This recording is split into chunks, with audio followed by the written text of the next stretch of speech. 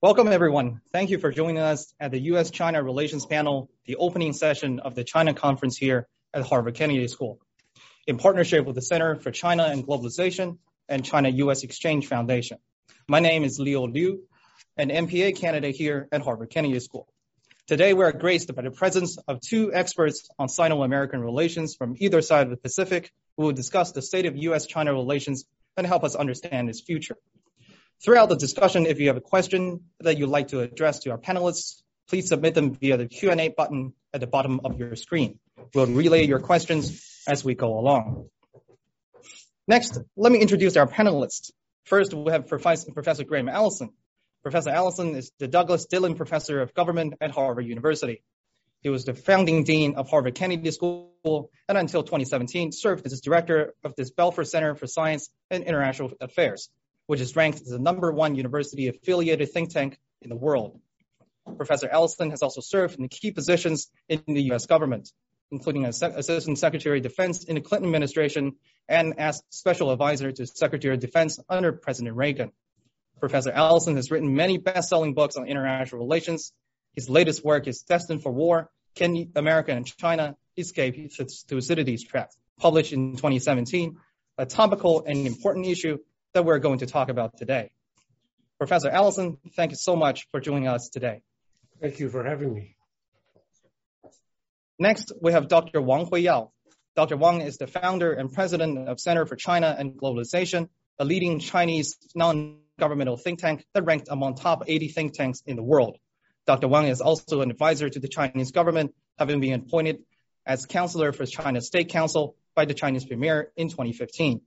Dr. Wang is the thought leader on China and globalization, global governance, global trade and investment, global migration and talent flows, China's international relations, and China-U.S. trade relations. Dr. Wang, thank you very much for joining us. Thank you. Thank you, Leo. So let's begin. This year is the 50th anniversary of Nixon's visit to China. It was a watershed moment in history, which marked the beginning of the normalization of relations between the U.S. and China after over 20 years of mutual hostility. In those 50 years, the Cold War has ended, the world economy has grown 21-fold from less than $4 trillion to $85 trillion in 2020. The U.S. has helped China join the WTO. China has developed from an economically backward country to become the second largest economy in the world, and in the process, lifting 800 million people out of poverty. And the two countries have enjoyed a relatively peaceful relationship. As we commemorate this historical event, I would like to ask both Professor Allison and Dr. Wang, what was the significance of Nixon's visit to China? How should we look at it today? Well, I'll take a shot, and then Secret Henry says that it's a pleasure to be on a panel with them. We're colleagues and friends from many different occasions. For me, this is pretty poignant.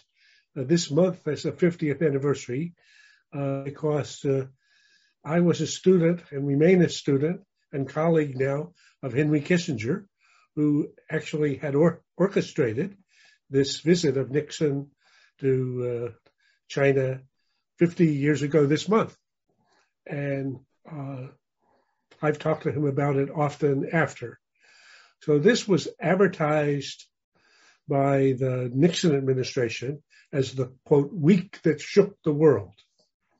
And they were recalling Napoleon's counsel in which he said, let China sleep, because when it awakes, it will shake the world. So I would say Napoleon was correct. China has awakened, it has shaken, and the world is still shaking with more to come. And interestingly, in the final year of his life, as I describe in my Destined for War book, Nixon came to have some second thoughts, just wondering, what had I done? And he said, was it possible that we awakened Frankenstein's monster? That we've created something that's going to be bigger and perhaps even hostile to us. So he was thinking about that question. And I think that it's very appropriate for in a setting like this to try to think back on the 50 years, to note what remarkable things have happened over those years for the world's benefit, for China's benefit, for America's benefit, but to also notice that that was then and this is now. Dr. Wang? Yes, thank you, Leo. And it's great to see Graham again. You are such a great thought leader, in the contemporary China-U.S. relation and also geopolitics. So glad to see you again. Also, my professor a number of years ago. So I think that what Graham said is really a great recall of this historical a landmark event actually happened exactly 50 years ago. And I think that that impact still being felt. I mean, that we have led to a half a century global, normalization, globalization, and prosperity. And I think now in China, just last week, there was a big celebration of Shanghai Communique, which has been established for the last 50 years. So I think this is really important. And it's a really a great event that will go down history that sailed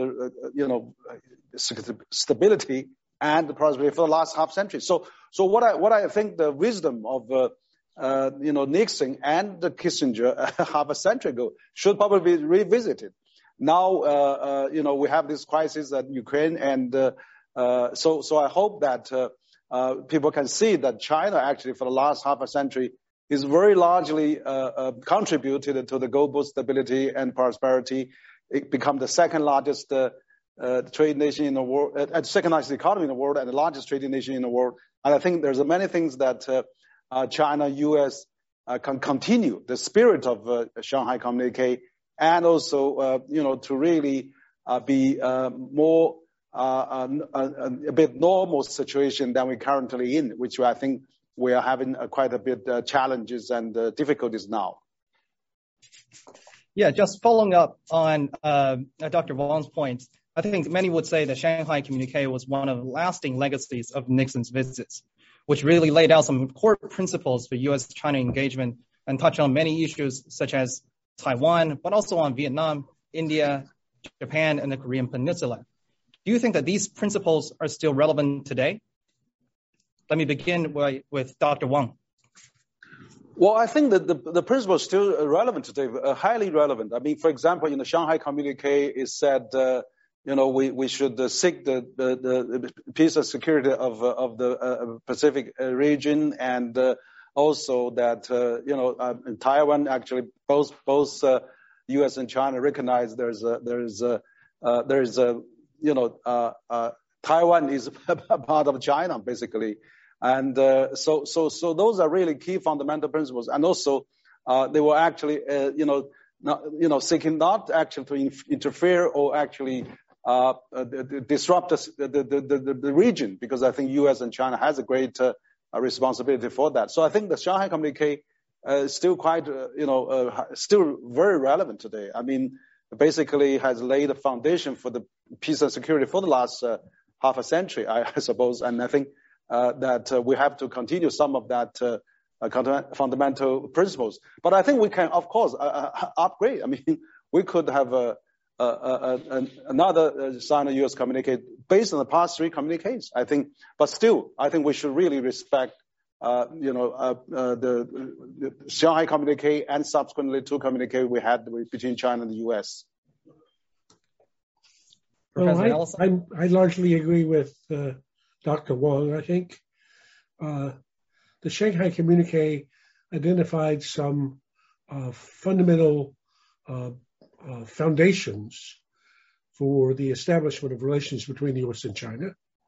And they were largely a reiteration of the foundations, the foundational concepts in the UN Charter that China continues repeating, but they deserve to be repeated.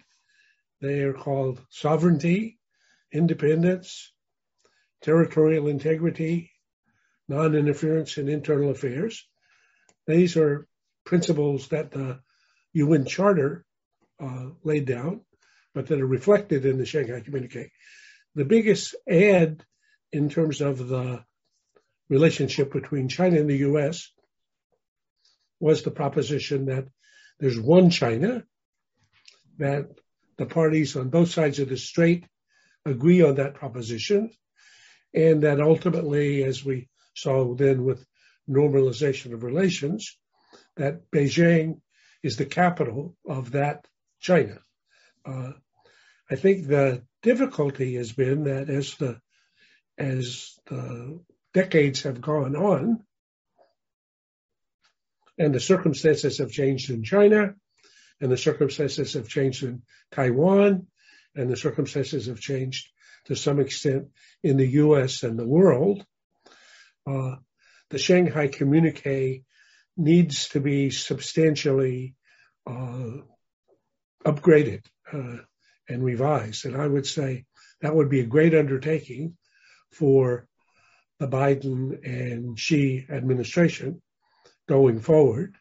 And I don't think it's simply enough to restate what the Shanghai Communique stated, but to try to take account of the new realities in all three countries.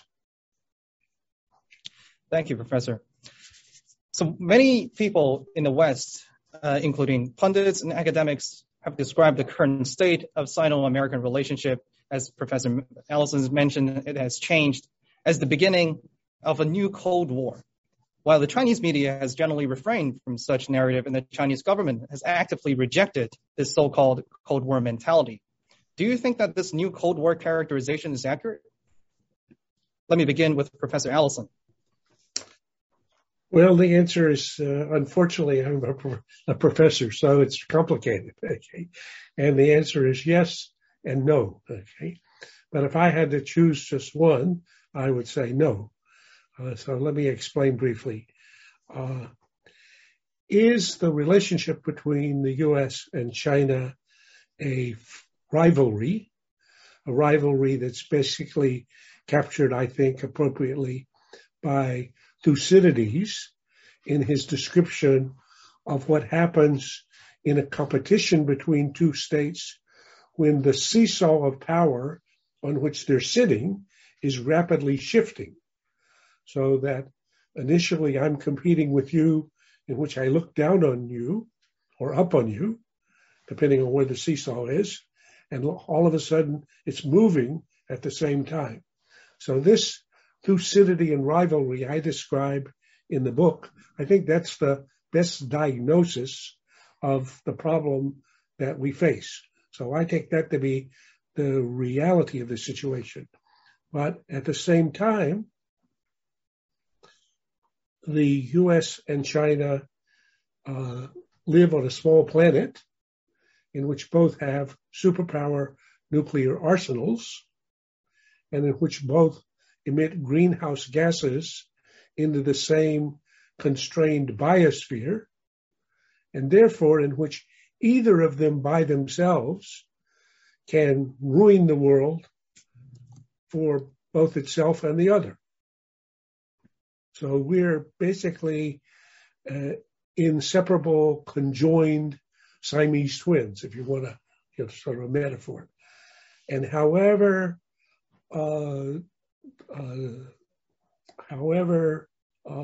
hostile I may feel towards my competitor, however deserving he may be of being strangled, if I were to ever yield to this temptation and one strangled the other, it would be committing suicide at the same time. So you look at that and you say, I have a vital national interest in my survival, which requires my finding a way to coexist with you, even while at the same time I'm engaged in a fierce rivalry with you. So I would say that's the description of our problem and the reason why it's quite different from the Cold War, because the idea that there might be a new economic Iron Curtain in which the U.S. is on one side and everybody else will join the U.S. and China is on the other side, makes no sense, since China is the major trading partner of everybody. China is a backbone of the global economy.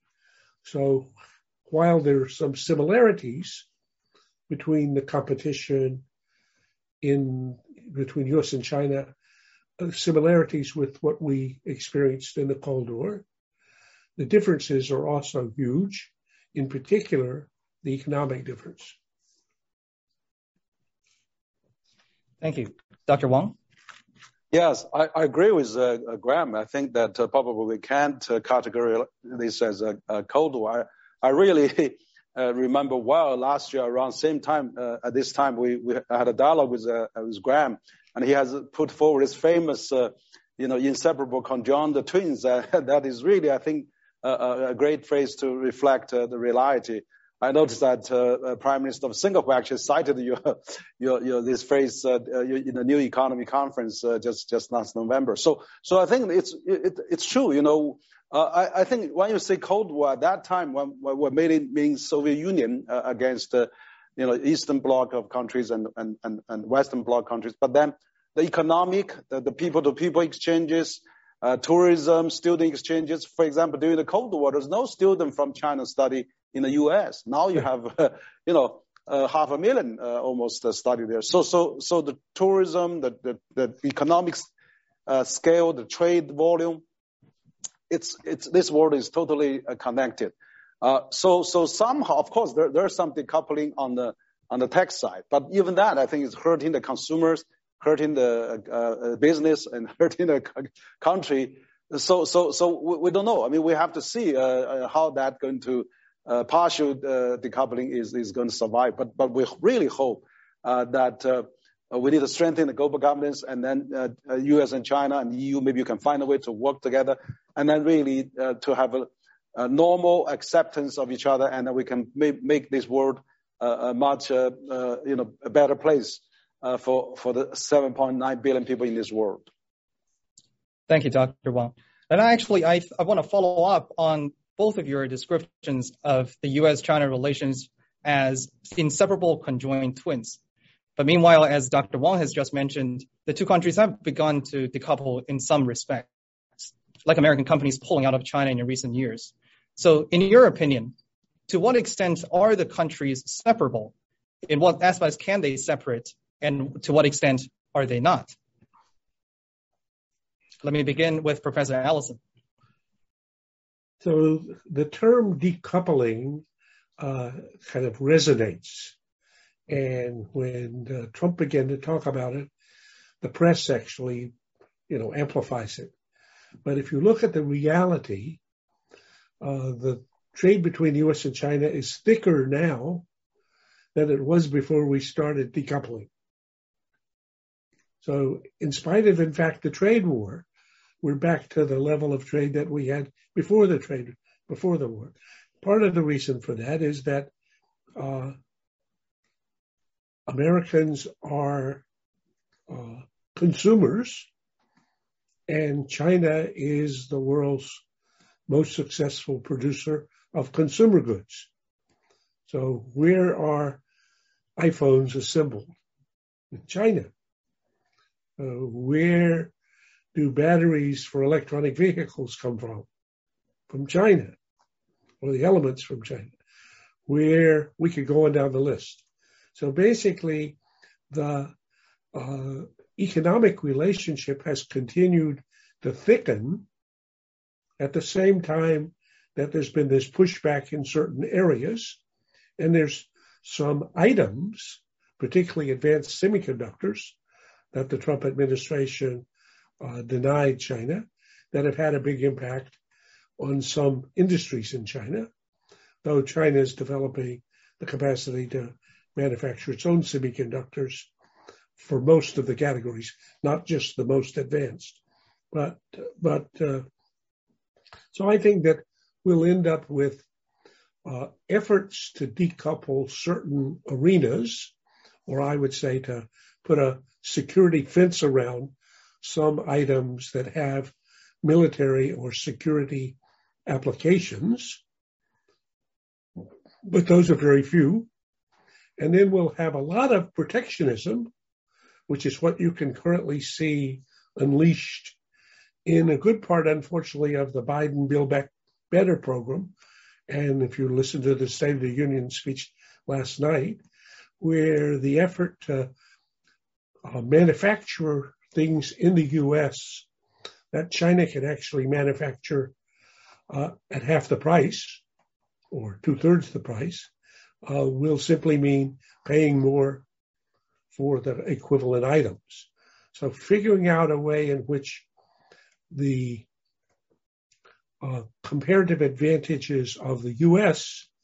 in goods and services we can produce can complement the comparative advantages of China, which include essentially dominance in manufacturing commodity products. Not only that, but at least that. But those happen to be the things that end up filling up Walmart's and Target and Home Depot, and finding a way then to deal with what's inevitably been a trade deficit.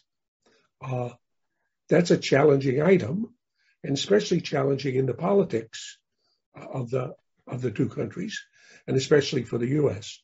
But I think going forward, because in the security arena, for sure, China and the U.S. are conjoined Siamese twins, whom, if they were ever to have a nuclear war, would destroy each other. For sure, I would say in the climate space, unless they can find a way to constrain greenhouse gas emissions, they will both spoil the biosphere for both of us. And I think even in the economic arena, there's some analog of that we have yet to kind of work our way through.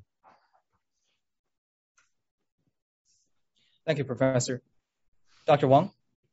Yes, I think that Graham actually is correct. And, many areas you cannot really separate decouple. And some decoupled area is really probably driven by these geopolitical concerns of both sides, probably.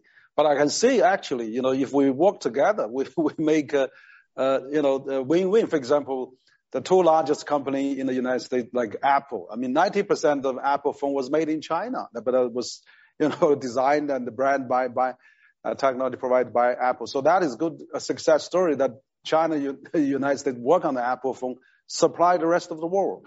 And also Tesla, almost become the largest company in the world because they have the largest clean vehicle manufacturer here in Shanghai. So you see, that is really good examples how we can work together with this cooperation. But again, I can see now we're having really difficult time because the U.S. administration has actually put hundreds of Chinese companies, close to 700 now, to some kind of a entity or other watchable list. So that is really where that is hurting. I think we just had a book launched about a week ago on how multinationals, international chambers view this.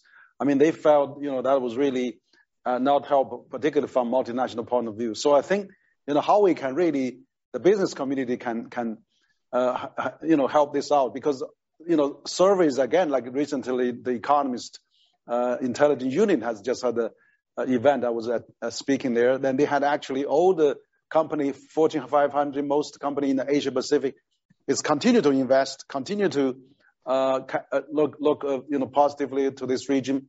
And then China's import-export investment all both break record last year. So you see, still, I see there is a forces trying to decouple, but of course, there's also much larger positive forces wants to conjoin. I think that is really, we have to be careful now with this political crisis. I think there's even more so. We want to have a stabilized China, have a stabilized supply and cooperation with the rest of the world, particularly United States. Thank you, Dr. Wang. I think those are all great points. And you've both mentioned both competition as well as cooperation. So I think technological competition has become one of the centerpieces of U.S.-China engagement. But as Dr. Wang has just mentioned, when governments adopt protectionist policies, it is ultimately the consumers who bear the cost. How can the U.S. and China engage in the tech race without harming the consumers in both countries? Let me begin with Professor Allison again. Well, good. Difficult question, so thank you. So, excuse me one second. We just concluded a report of our China working group at Harvard called The Great Technology Rivalry. And what this does is one of 5 reports on the Great Rivalry, which try to track the data on what's actually happened in the 21st century, just the last 21 years, in the rivalry between the U.S. and China. And the bottom line for each of these chapters, and in particular for the technology report, is that a country that the U.S. could not even find in our rearview mirror 21 years ago because it was so far behind, we can't find in our rearview mirror today because it's either beside us or slightly ahead of us. So we look across the spectrum of technology, but then drill down on 6 frontier technologies: 5G, AI, quantum, synthetic biology. So you can look at this report. It's on the Belfer website. It's about 60 pages with a lot of footnotes and data. And basically what it shows is that China has made huge leaps forward in becoming a serious rival in almost every technological arena.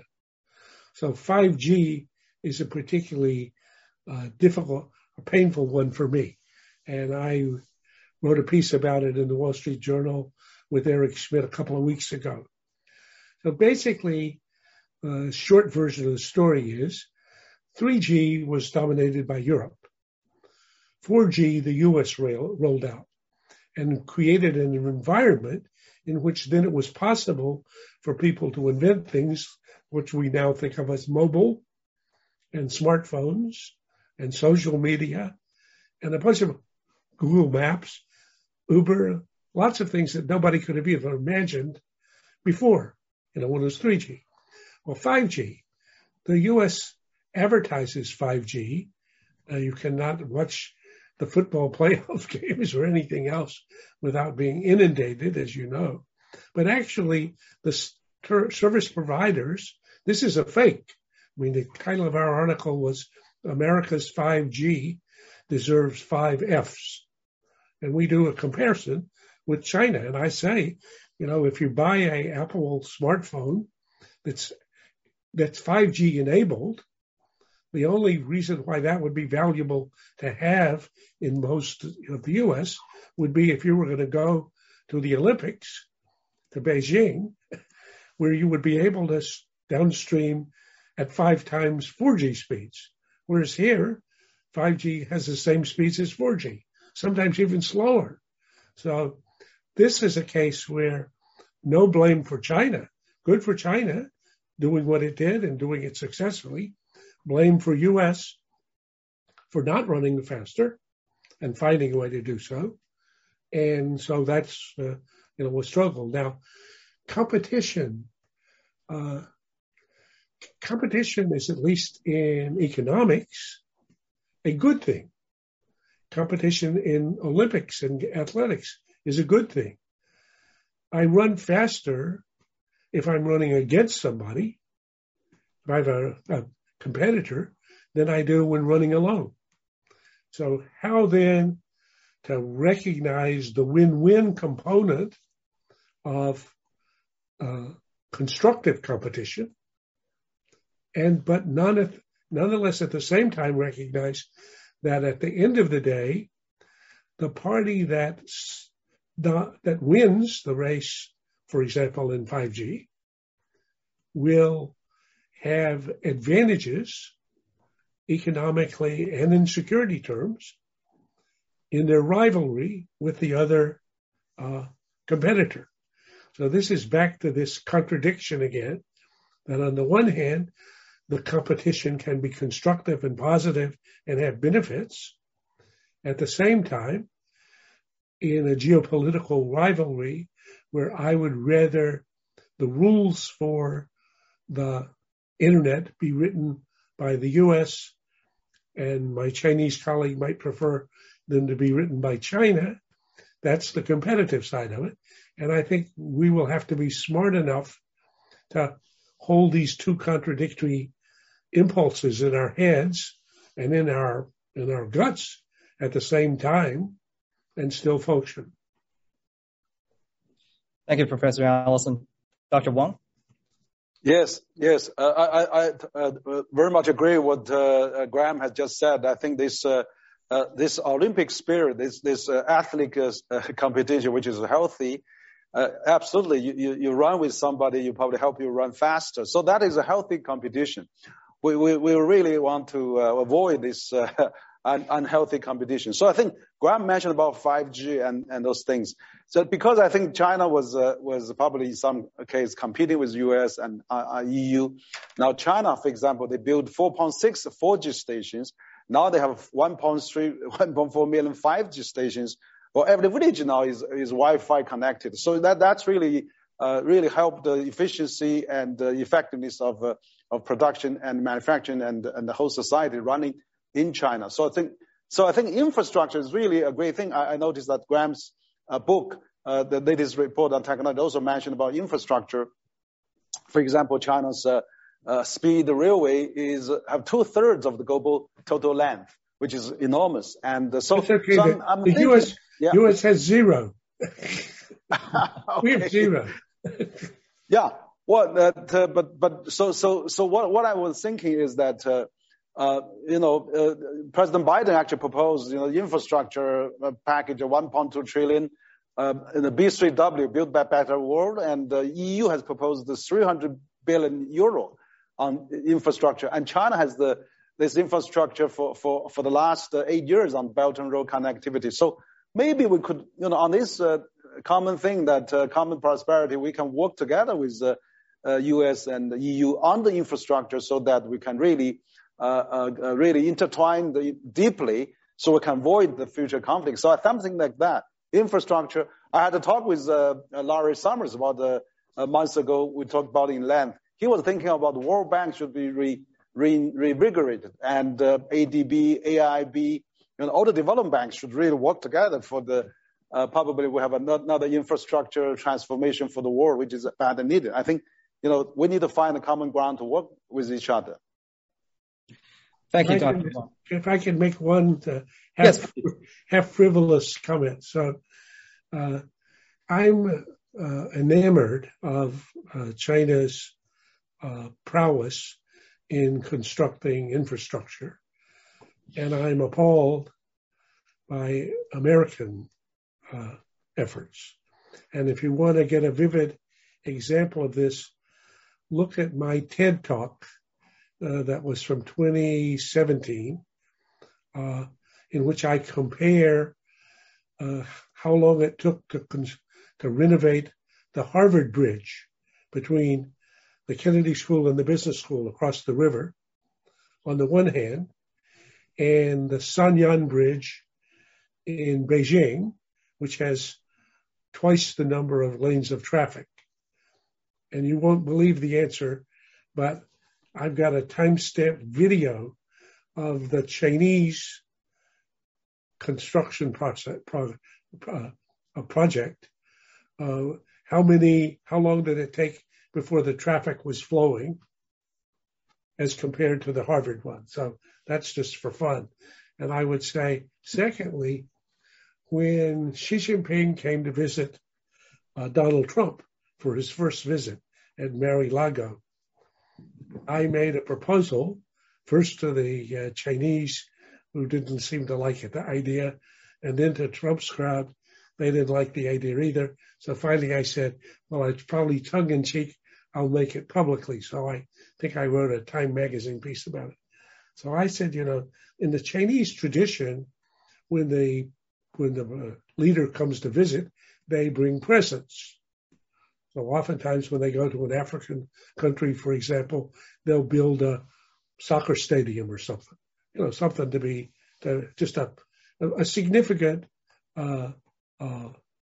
sign of appreciation. I said, well, Donald Trump was very keen about having a wall that would prevent illegal immigration from Mexico.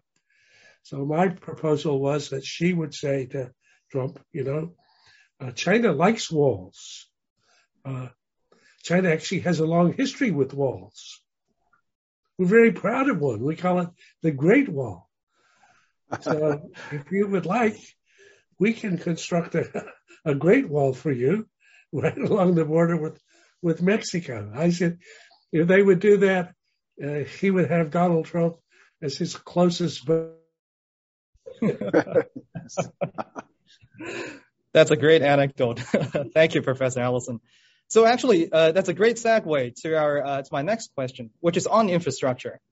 Both the U.S. and China are pursuing infrastructure development. For Biden administration, it's Build Back Better. For China, it has continued to develop its infrastructure domestically, but also try to export it worldwide through its Belt and Road Initiative.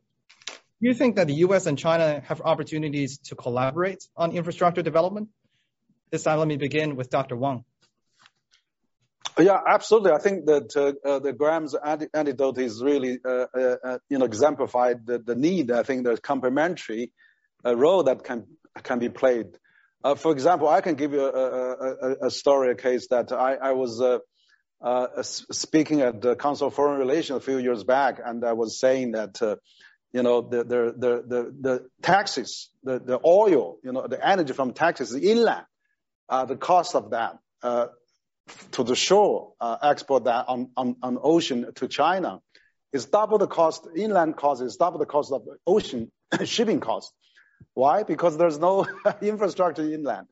And actually, Michael Pillsbury was at the meeting, and he actually went back and verified that it was true, because there's no infrastructure in the inland Texas to really take a big advantage of this energy export. So I think that it's important that we actually have infrastructure. I think, as Graham said, there's zero, high-speed rail. Maybe we could help San Francisco to Los Angeles or Las Vegas to Los Angeles. There could be a short way of doing that.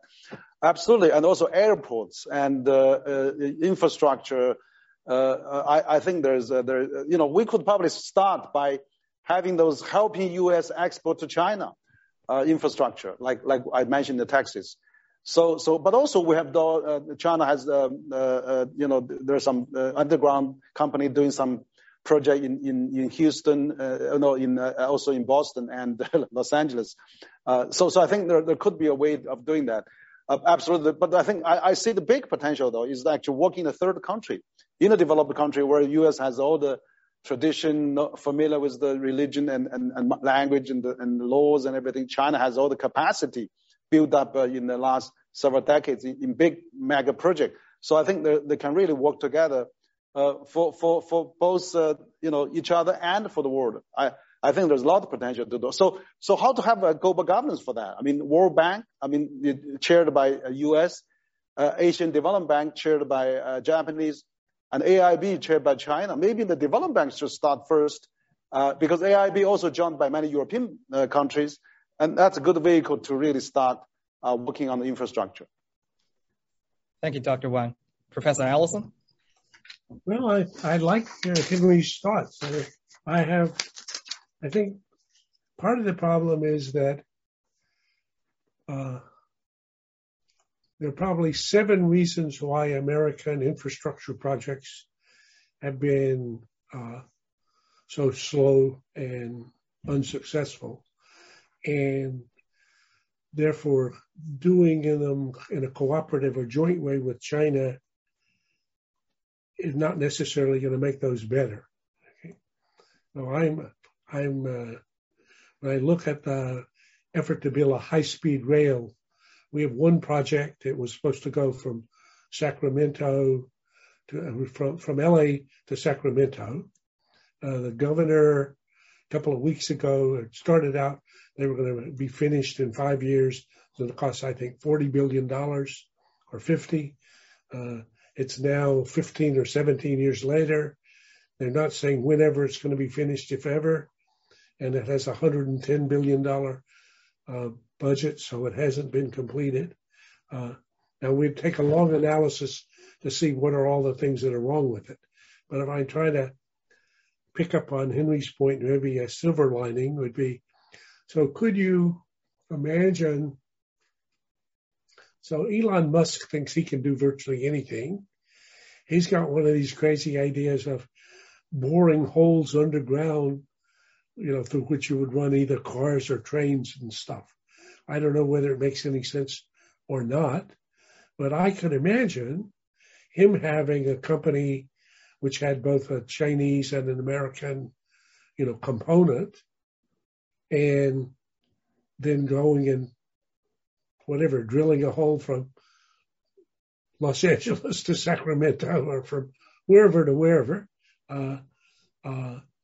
So I think the idea of maybe having some business people in the mix with companies, they're more pragmatic than the governments. And they basically, if it doesn't work, it doesn't work. So, but I think it's going to be a difficult area because it's an area in which American performance has been poor. Yeah. Thank you, Professor Allison. So I want to shift gears a little bit to the ongoing crisis in Ukraine. Over the past week, the whole world's attention has been fixated on Ukraine. And as Russia invaded, the United States, as well as most of the European nations, have joined to condemn Putin for this act of war. But China has generally maintained its neutrality on this issue. So what do you think are the implications that this Russian-Ukraine conflict might have on U.S., China, and Russia-China relations? Let me begin with Professor Allison. Okay, so again, this is another big subject, and one of the problems about professors is that, as one of my colleagues said, they speak in 50-minute sound bites. So I'll try to be brief. I wrote a piece, so I've written 2 pieces in the last 2 weeks about this for anybody who wants to read at greater length. So they were both in the national interest. The most recent one was last week, in which I said, or raised the question, will China have Putin's back in this invasion? And I said, my prediction is the answer is yes. Okay? The previous piece a couple of weeks ago said Washington was saying Putin's invasion was imminent and it was going to happen tomorrow, or Biden once told the leaders of Europe that it's going to be on Wednesday. And I said, there's going to be no invasion of Ukraine before February 20. And I was taking 4-to-1 bets, $4 of my money against $1 of yours, with Washington people on this. I'm going to be in Washington tomorrow collecting some of my bets. Okay. So basically, the fundamental reason why there was not going to be an invasion before the closing ceremony of the Olympics is that Xi and China have built a relationship with Putin and Russia that is thick and operational. And even though it defies geopolitical gravity, since in principle, if you were just a Martian analyst, you would say China and Russia have many more reasons to be adversarial than to be allied.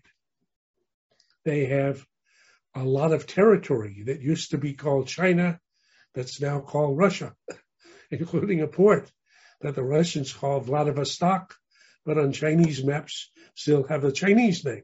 Okay? They have a huge area in Siberia that has no people virtually, and is full of resources. On the other side of a border, you have a huge hundreds of millions of people and no oil and gas and other resources. So I can think of a solution to that problem. So then you go through the list and you say, how can the world, can two states that should naturally be antagonistic be as operationally aligned as they are? And I'd say there's two big factors. First is China's brilliant diplomacy, especially Xi's, in finding a way to court and coddle Putin, and even to make him feel comfortable as a junior partner without ever saying so. So who was the first person Xi visited when he became president? Putin. Whom did he spend their birthday with? Putin.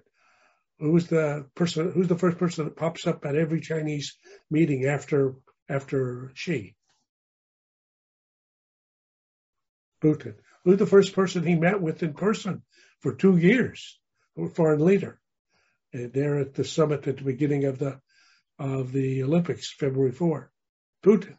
So Xi has done a great job of that. And secondly, the U.S. has in targeting both China and Russia as adversaries and trying to isolate the two of them, has missed the fact that the enemy of my enemy is a friend.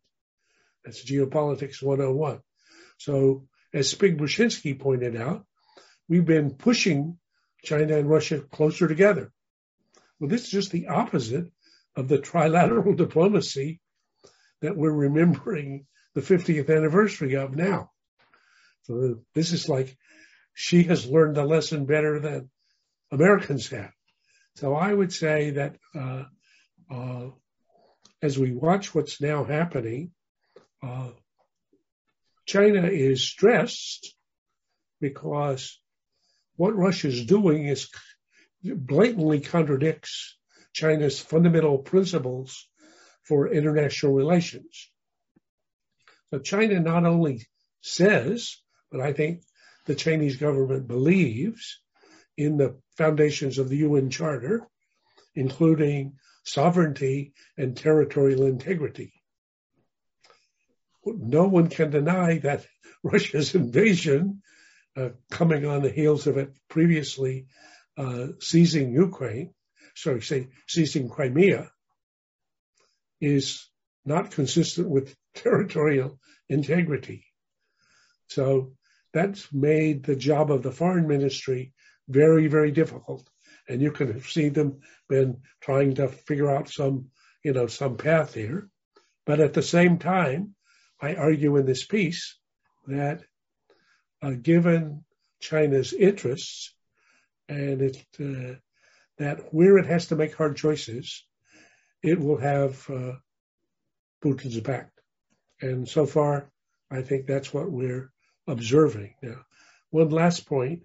I was interested that yesterday, Wang Yi, the foreign minister, had a conversation with the Ukrainian foreign minister, in which, according to the foreign ministry's account of the conversation, he said China was eager to play a role in helping to negotiate a ceasefire now and a resolution of these issues in which Ukraine would be a neutral state.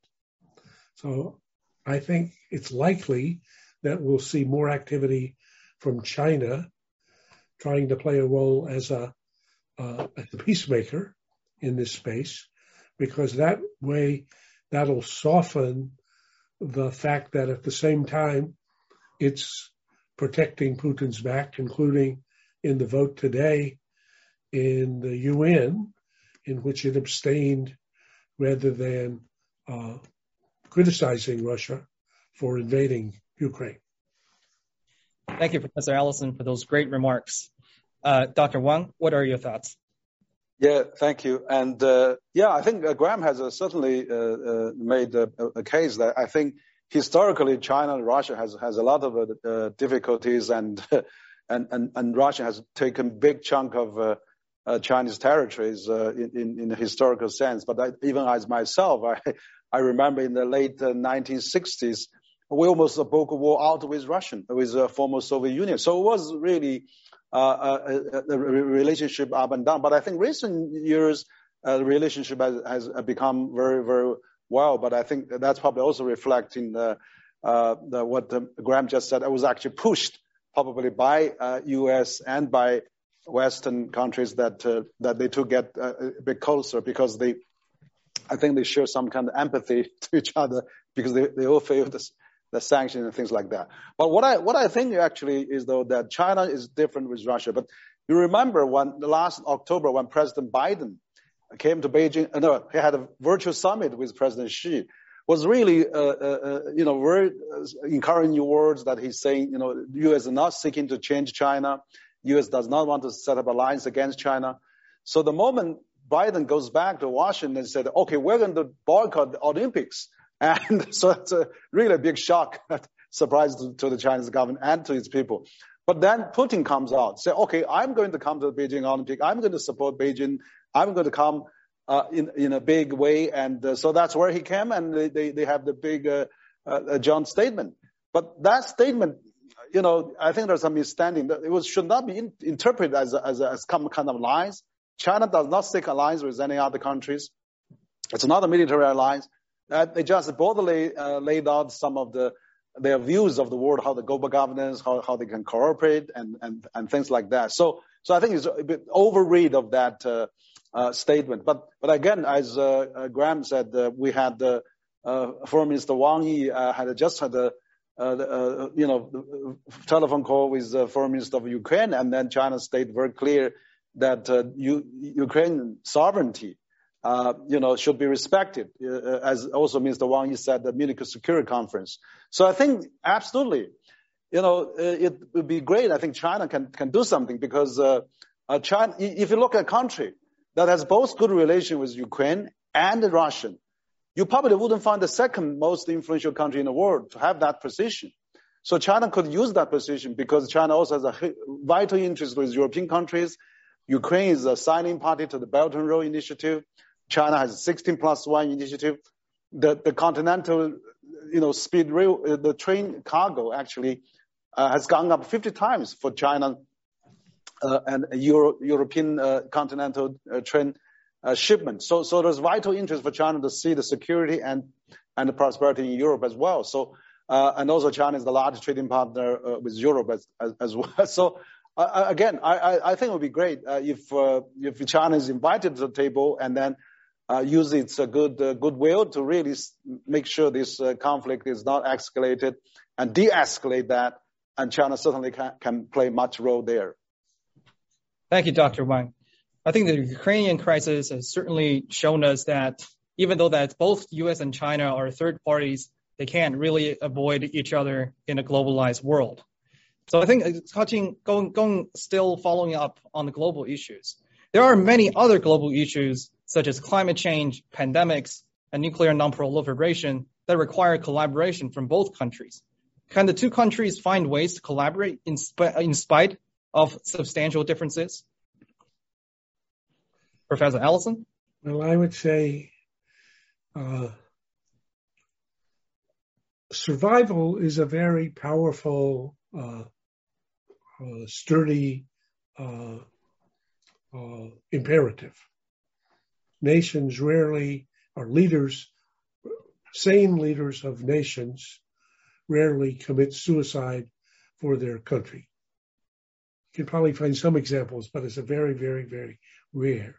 So if sane leaders of China and the U.S., and I think we have quite sane leaders in both Biden and Xi, look at the world and say, what's happening if there should be a nuclear war between the two of us? They quickly get to the right conclusion. Bad idea. Okay. If they look at the climate challenge over the long run, they can see that either party by itself on the current trajectory can emit so much greenhouse gas that the whole biosphere will become unlivable for everybody. So, bad idea. Pandemics, interesting. Though the prospect of having impermeable walls around the country to prevent 100% of the penetration by viruses losing battle. That doesn't mean that the Chinese strategy for trying to find cases when they occur and limit their spread, actually it's turned out to have been, I would say, certainly more successful than the American strategy. But it still is not a zero world. Pandemic or viruses and bacteria will get through borders. They don't observe borders. So again, shared interest in trying to prevent that or find ways to deal with it. And I think in the nuclear proliferation, we're seeing this with the Iranian negotiations that are going on right now. Have an interest in Iran becoming a nuclear weapon state. So what can they do? So I think there are many areas like that that should motivate two rational countries to find ways to cooperate in spite of the fact that we'll be competitive at the same time. Thank you, Professor Allison. Dr. Wang? Yeah, absolutely. I agree with Graham. I think that important that being the largest and the second largest economy in the world, and also with the increasing influence, I mean, all those global challenges will need a global leadership and global multilateralism to really thrive. So I think it's important that now U.S. is running thing on many of those global governance issues, and China could really help and be supportive. I really think those are common area like climate change, like the cyber security, and also all the other infrastructure needs of the world and things like that. Poverty alleviation, SDG 2030 agenda. I mean, it's really need a lot of common efforts, but most important, leadership. So I think China and the U.S. has a moral responsibility to really to work on that, and then so that we can really get away from this geopolitical attention somewhat and put more emphasis on the on those common prosperity, common good for the world, and then really that is really important. I think we should work towards that, and that's really I think I'm really encouraged by the dialogue we have today. Thank you, Dr. Wang. I know our time is almost up, but I just have one last question. What are your hopes for the next 50 years of U.S. and China relations, since we have commemorated the past 50 years in the beginning of this webinar? Let me begin with Professor Allison. Well, I don't think anybody would have imagined 50 years ago the China that exists today. If you had told Kissinger and Nixon that China would have become a full-scale peer competitor of the U.S. in one of their lifetimes, they would have said, you're out of your mind. Okay, not conceivable. So what China has accomplished in just basically 2 generations is quite amazing. And I think I expect that the next 50 years will be equally amazing, for China, for the U.S., and for the world. So I think the main task for both the U.S. and China, in my view, is to find a way to escape Thucydides Trap. So we should study history carefully and recognize that even though there were a lot of benefits to Germany and Great Britain in the period from, the 1880s right through to 1914, and even though they were both each other's most important trading partner, they were both heavily invested in each other. They both exchanged a lot of students who were educated in the other country. Actually, the two leaders of the country were cousins. Okay. So they were relatives, and they celebrated holidays together. Nonetheless, when you have a rising power seriously threatening to displace a ruling power, you find a syndrome that we've seen repeatedly in history since Athens rose to challenge Sparta. And mostly those turn out catastrophically. So I fear that this will go the way of history. And if it doesn't, it won't be because we were complacent or we took it for granted. We just said war couldn't happen. It'll be because statesmen reach beyond history as usual, beyond diplomacy as usual, beyond strategic imagination as usual. So they have to stretch to some, better ideas. And I think that's why it's a good thing to have conferences like this where folks who are your age are more likely to be less constrained by the concepts and practices that people of my generation have, may be able to think of some better ideas. So I would say, over to you. Yeah. Thank you, Professor Allison. Dr. Wang? Yes, thank you. And I agree with Graham that, so we really have to avoid this Thucydides trap and really not let a catastrophic outcome. I think, from now to the next 50 years, we really has to be, it's the wisdom of humankind is really at the test. I think now with the modern technology, with a global village, we're now actually in the same boat as I was talking to Kishore Mahbubani. He was saying there's an ocean, there's 193 cabinets rather than 193 boats floating around separately. We are actually, in the same boat. So how can we get the boat culture, with this modern technology, modern integration, so that we can accept each other? That's really, I think, the huge task in the future, about acceptance. I mean, things like we have the idea of a democracy. We both had events on democracy in Washington and Beijing, but how we can see the effectiveness of democracy. We also now practice human rights, but let's see, can we attach human rights to the SDG 17 criteria to match the human rights? So I think it would be some kind of conversion of the values, I think, in the next 50 years, so we can avoid a conflict. And also, again, that I was talking to Joseph Naib just at the same time last year. He was saying by 2035, maybe China and U.S. will reach a new equilibrium, and then maybe we will see some common understanding. And probably by 2049, I'm thinking that, Fukuyama, this end of history may not be ending, and we really can find a way to commonly live with each other and understand each other. Because of the modern technology, so much tying everybody together, we got to come up with a global culture that recognizable by all the countries, so that we don't go to the war to make our difference. So I really think that prosperity, the modernization, and can change the human being nature somehow, that we really can live together in the next half a century. Thank you. Thank you, Dr. Wang. And on that high note, we end our conference today.